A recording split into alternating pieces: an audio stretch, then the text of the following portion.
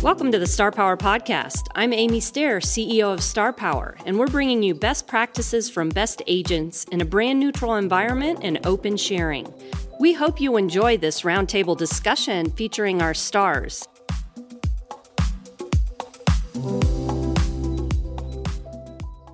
Welcome to the Real Estate Star Power Podcast. I'm Amy Stair, CEO, and I have with me Casey Butler from Metro Denver, Gay Ribble from Denver and Beyond, and Daryl Baskin, formerly from Tulsa, Oklahoma, and now the USA and soon to be the world. That's right. There you go. There you go. I am so curious to get some war stories. CRMs, the topic is always on the table. What are you using? What works? What doesn't work?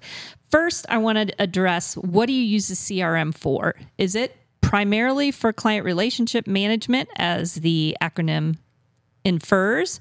Are you using it to lead generate? Are you expecting it to do both? Daryl? So right now, I actually don't log into my CRM hardly at all. Gasp. I have my assistant doing it, and she takes care of tasks. I go through we're using it for workflow management, and it's specifically on the client side of it. That is my internal. It is cloud-based, but my internal CRM, and it's way bloated and has all kinds of stuff. It's been around for years. What are you using? RealVolve. Okay. And it's clunky, but it works, and it's functioning for me. So I say that because everybody's looking like, what's the best CRM to use? Well, it's just different for everybody, and it's just most important that you use it, that you're connecting with your people, however that is. But I also use something called KB Core, and KB Core is my front end, and it's really a CRM that employs more of what I would consider AI, but it's really automation in the process. And so once someone becomes a contact or a client out of that, we'll move them over to our internal database and we'll treat them a little different. But that's how we're using those right now. And I'm finding having multiple CRMs is kind of important because of the stages. And I don't like it, but because it's kind of hard to manage. But I just think business right now is hard to manage for a lot of people because it's changing so fast. And about the time you get something figured out, you have to move on to something else, which means being flexible and having your data that's portable is the most important thing through maybe the next few years or forever. So I've got a historic reference that I think is relevant, and that's when I converted my CRM from recipe cards to my first computer program. And back then, I think it was called Agent 2000. And I used to write my I used to write my own database in Foxfire, or I don't even remember the name of the FileMaker. FileMaker, who knows? Pro. But I would write my own. And I was talking to Tupper Briggs one day, and because I was getting ready to write my third iteration of my own CRM before CRM was a word that I even knew. You were cool before anyone was cool. Oh, I don't know if it was geeky. Uh-huh. So, but it's not very efficient. So I'm talking to Tupper, and he said, yeah, I got this program. And this is when we were using 5.5-inch floppy drives and 3.5-inch floppy drives.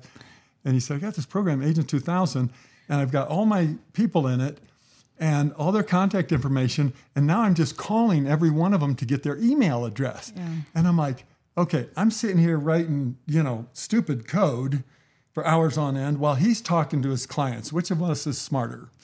And I put my computer down and I went and bought Agent 2000, and that was my first CRM. And then it became something else. But Online Agent for the non-Remaxers. Yes, it became Online Agent. And then a lot of them started showing up. And I found that, and I was also, this was when I was president of the board, and we were doing we set up a computer training lab. And we were teaching people things to use, and that's when the first time I heard, what's the best CRM to use? The one you use. Uh-huh.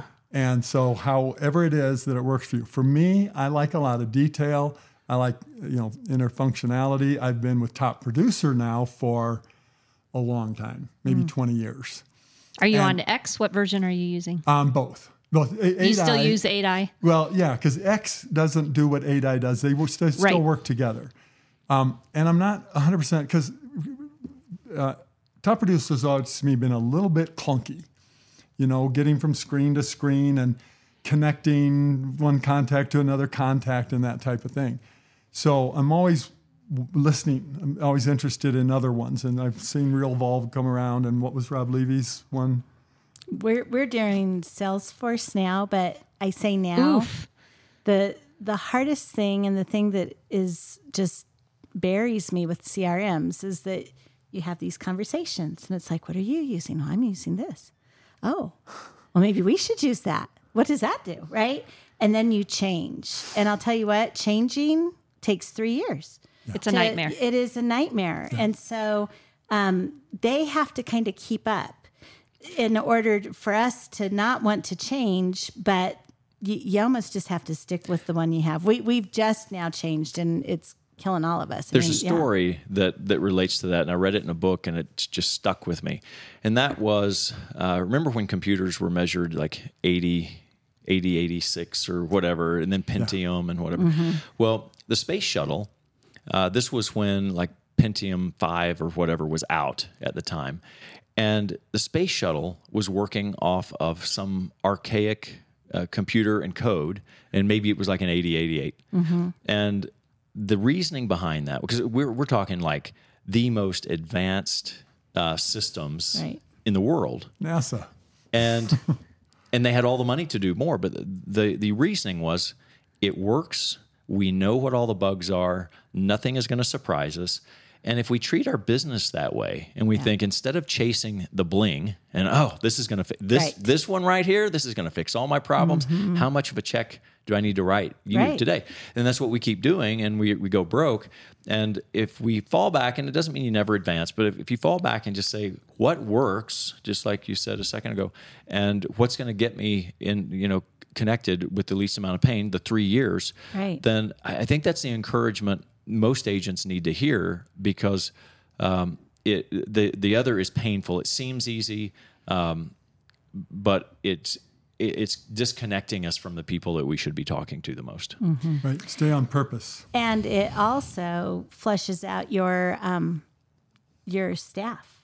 I mean, like I've had staff that are like threatened to leave. They've got to retrain. Because, and you've got to pay them. You have for to the pay them process. to retrain it. And typically with the disc, you've got high S's, high C's. They don't like change. This is working good.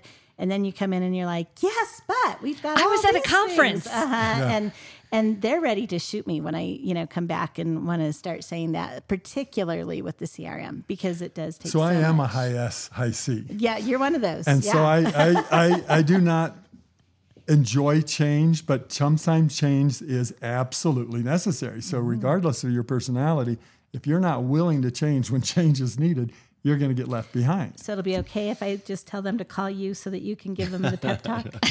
Sure. Okay. You bet. Anything for you. I think this podcast discussion really demonstrates how much anxiety there is for agents around CRMs, because we don't really know, and everything has a problem, and it's always changing. And it affects us in a very deep way. And so many of us, I don't know what the average age of realtors is anymore. Do you know what that is? 54. 54. Okay. So I'm 59 almost. 50. Yeah. Had to count real quick.